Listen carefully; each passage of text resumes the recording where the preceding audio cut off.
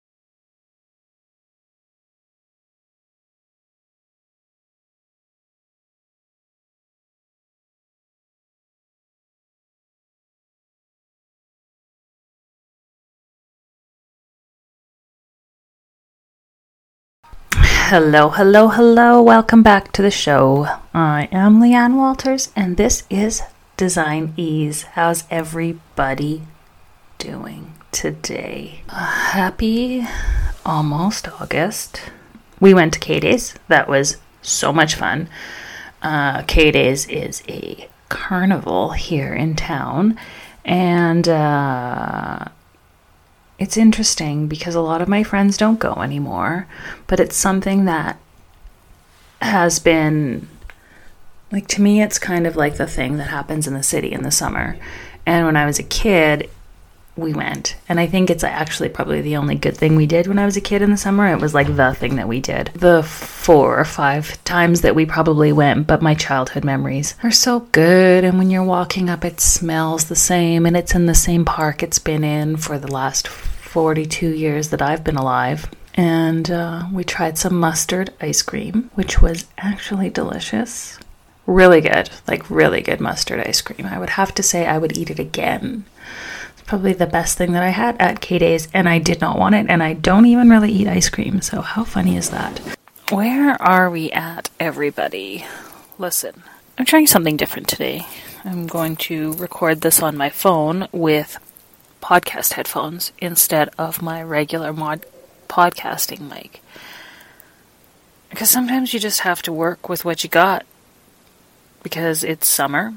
And my son, he got up while I had started recording this, and he feels like watching TV. And as much as I could tell him to do something differently, which I contemplated, it's just going to be on my mind that he's right there. And I need a little bit of privacy, and I need a little bit of time for reflection. So I thought, hey, this has actually been something that I've been thinking about trying, and today seemed like the day that it was actually going to help me and make this be easier. I guess that's actually what I want to talk about today. The idea was authentic style, but I think the reason that I want to talk about authentic style is because I think too many people want to throw the baby out with the bathwater, and they don't want to work with what they've got. I think it's very important at any time that you're starting a new project that you assess what you're bringing into it. And then you work through what you want before you figure out where you're starting from. I'm working with some clients at the moment. They want to bring in furniture from their old home that was very expensive. And they keep sending me pictures of a completely different house, which is fine. You can change your mind and you can build, if your house is black, you can build a white house. I guess my concern comes in is what the outcome you want. Do you want it to look like the magazine? Because that magazine doesn't have a burgundy couch sitting in the living room of its white kitchen and its light oak floors. So I guess today I wanted to have a conversation about who you actually are versus, I'm going to call it authenticity, because I think a lot of times all of us do this. We see something that doesn't fit our lives, and instead of realizing that we're longing for a different life or we're longing for some sort of a change, we forget that the person that's living this life is still you. And I used to do this a lot with fashion. I jokingly say I have the wardrobe of a fashion blogger, but I'm literally a podcaster, which means I don't leave my house. So mostly what I wear are comfortable clothes that are easy to do chores in, and I'm not overly concerned about wrecking. And the clothes that I have that could go to Coachella or could go to Fashion Week, impractical shoes, sit on a shelf, and they're generally speaking what I spent more money on, but they're the thing that, who am I kidding? Am I the actual type of person that is going to wear 8-inch platform shoes while I'm working? Because when I'm working with a client, I get down and dirty, I carry samples, I'm walking upstairs, I'm lifting, like it's actually a workout to be in sales in my department because we carry things around. I'm on job sites.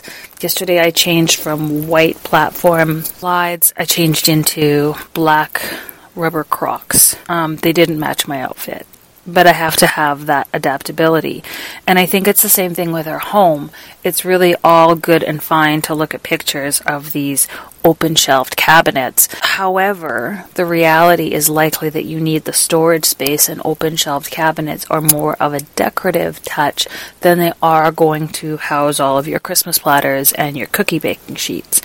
And I think that unfortunately we're sold the story that we should buy into that fitting our lives. And what more often than not I find myself doing is trying to convince people of who they actually are. Why put the laundry room in the basement when you spend all of your time cooking and doing laundry in your evenings? You don't want to walk up and down the stairs 8 times. And as much as you can kid yourself and say that, well, maybe my husband will start doing the laundry. This was actually a conversation I had with somebody. He offered to do the laundry if they could put the laundry room in the basement, and his wife laughed at him, so don't worry, it didn't happen. But the reality is we kid ourselves into pretending we're going to be different people. I'm all about change, and I'm great about creating new habits and putting in the work and doing the grit, and that's not what I'm talking about here. I'm not talking about future planning. I'm talking about expecting things to be different without doing the change and thinking that it's going to work out for us. So I think it's important that you take note on what you're bringing into, whether it be a relationship, whether it be into a new job, whether it be into a new home and a new build. And that's where practically it comes down to in design. I think it's important to take actually, whether it be a mental checklist or actually a visual checklist, where you go through each room of your house and you take pictures out of all the furniture that you're bringing back into the space, and you weed it down to what's going to work. And that way, you're not going to be bringing in a purple table and putting in blue cabinets and hoping that it's just going to all work itself out. The question that I was asked the other day is, should you take your kitchen table into account when redesigning a new build with the kitchen cabinets when they're going to be right next to one another? And of course you should. Everything should be taken into account. And if it doesn't work, it should be edited or audited. So you can paint or restain a table or buy a new one. But if it doesn't fit the space, if you have a $7,000 couch, are you planning to bring it into the space? Well, then let's plan for that. Let's not just pretend that it's just going to come in there and it's going to work out. And so this thing, are you tossing out the old and making friends with the parts? Here's my point. Are you becoming a new version of yourself? Because if you aren't being the authentic version of yourself, it's not going to fit. And that not fitting will expose itself in the difficulties of designing the rest of the house, in the decorating, and the blankets, and the cutlery, and the cups, and the saucers. And when I'm consulting with a client, I ask odd questions. What kind of glasses do you see using at your bar? But there is actually a vision that you had when you selected these things. And I think that a lot of people get confused with all of the options that are out there, which is why it's really helpful to have somebody hold your hand.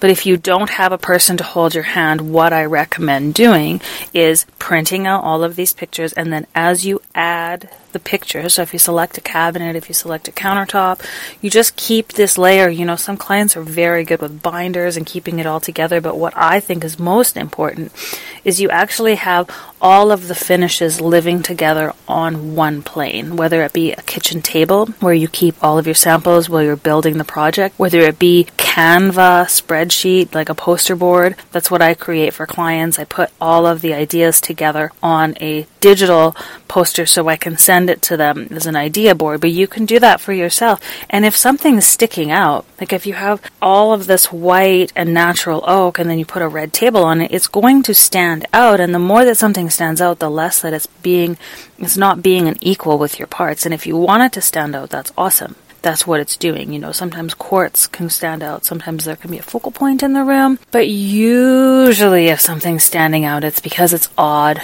and it's strange and it's probably not communicating with everything else. Kind of like that kid at the birthday party who doesn't know how to play with the others, so everybody's in a circle and he's kind of offset, and you can tell that it's not really working. And usually in design, if you kind of tweak, it's like sanding the edges of a furniture piece. If you tweak that piece that feels like it's standing out, usually it's close, but we're going to just take something similar to that and we're just going to keep putting different options there to see if there's a better way to make that work. I find that that's the way to have a cohesive build. That's how when you get into the space, you aren't oh, why does my office not work with my kitchen light? We have to see, you want the same century, you want the same, if you're going with a mid-century modern feel, you don't want to be bringing in elements that are super rustic and country. They're completely opposite. So we got to kind of find a middle ground. And often there's a place in the middle where you can take the really white house and the really black house and we can find a gray center. And I think sometimes the story we tell ourselves shadows our truth. So it's just really examining what story, I understand that these are the pictures that you like and what you're drawn towards. However, if you take that story and you layer it with the other story, which is what you're bringing into party, sometimes those two stories aren't really lining up and you've got to find a middle ground. I think it's a good place for us all to come to. And I think that, I actually think that this conversation can apply to so many different facets of life, not just design. I think any relationship, any partnership that you're going into, you have to look at what you're bringing into it. I think that it's a joke if you think that you're just going to wash yourself of your old habits. If you quit a job, what are you bringing into that job? What things do you want to build on? Which things do you want to let go of? That doesn't mean when you move into your new home and or you move into your new job that you're going to end up being a completely different person or you're going to have all of that new furniture.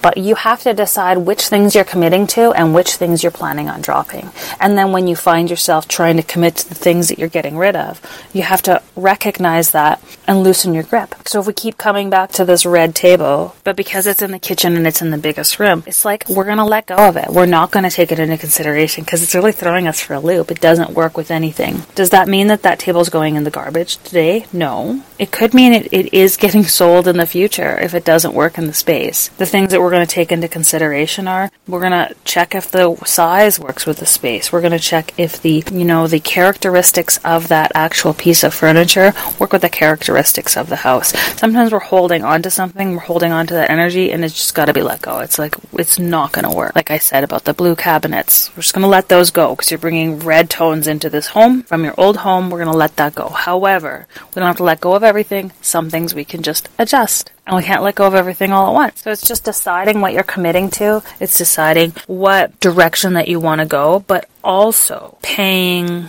attention. Not just paying attention to, but I feel like honoring where you've been and what you're bringing into the space. We like to travel, and when we travel, we collect art.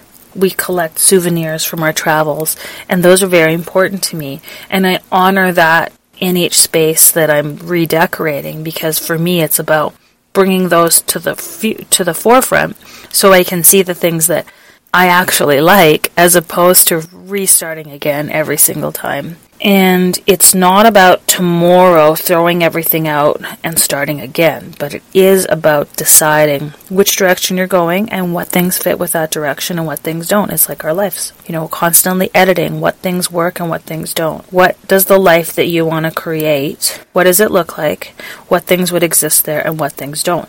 If you really see this vision, this client wants this vision that he keeps persistently putting out to me, then what he needs to let go of is the $40,000 that he's already spent on furniture. That furniture goes and we create the new vision. Holding on to it is the resistance, and in that resistance you're wasting energy. And energy is money, just the same as he's wasting that money by throwing the furniture out. He's wasting that energy by resisting making that decision. And once you make that decision, the confidence comes in trusting the decision and moving forward, not always questioning it and thinking, well, should we go back to it? You have to make decisions, and you have to have the confidence to stand in those decisions and move forward. That's how you're going to get somewhere. That's how the house is going to get built. That's how the design is going to be cohesive. That's how the company is going to get built. That's how the podcast is going to come together. And it all actually relates exactly the same. Edit, audit, figure out, I keep thinking if I'm working towards a new version of me, what does that new version of me look like? And what are the habits that version of me put into their life to create the life that they're looking for? And what I mean by that is, if I'm a healthy person, that person, eats healthy food and exercises and walks and has a zest for life and wakes up every morning and intentionally builds their day. That's the person that I see in my future. So every day I create habits that work towards that person. If you keep having the same vision in your life, then, we've got to create situations that allow that vision to come to fruition. And my job as a designer is to set out the stumbling blocks and show you what's going to get in the way of that vision. And then we make a decision whether that vision is actually right for you. Because, let's be honest, I love the look of a really light, white, airy house, but I live with a 10-year-old and a golden doodle. So me and a white couch, although I love the idea of that, it's not going to live in my life. So I make alterations to my vision to suit the life that I actually want, because I don't want to be a person who has to bleach her couch all of the time. And I actually don't even really want to be a person who has somebody cleaning up after her all the time. I just want to be a person who has a comfortable house that everybody can live in comfortably, and it feels good and it looks good to me. So I can audit my vision, I can edit what I'm seeing to fit the life that I'm trying to build. And that's all I'm talking about here. I got a new one-liner that I wrote down today that I just want to tell you all, and it's, living is not a full-time job. It's funny because as I say that, I feel like living is the full-time job, but what I'm trying to say is I don't work for myself, but I keep treating myself like I have this really evil boss. And I just want to encourage you all to do a better job of being a slacker. And when you're taking time off from this hard life, to let yourself enjoy it. I think checking out is probably the hardest thing for me, because it's not that I don't do it, it's that while I'm doing it, I talk about all the things that I should be doing in my head, or I scold myself for all the things that I'm not doing. And I don't want to do that anymore. I want to be a better boss. I want to allow myself to come home and put my feet up and watch TV for 20, 30 minutes and not be hard on myself, because I believe that's the key to the freedom. So I think if you're not hard on yourself and you are a better boss, you're actually going to want to perform better for yourself, and the 30 minutes is going to be enough. Because I think the 2-3 hours that I spend on the couch instead of the 30 minutes is because I'm sitting there beating myself up the whole time. So I hope you're all not doing that. Like I said, I'm working on being my own advocate and standing up for myself and being a heck of a lot nicer to myself and giving myself some internal high fives and being a better friend to myself. And that creates the confidence to live the life of our dreams. And when you do those things are going to help you have understanding of your own authenticity. You're going to hear your voice and you're going to see the life that you really want to live in. And I hope you can hear this episode. I'm going to go try downloading it now. Have a great week, and I will talk to you on the next one.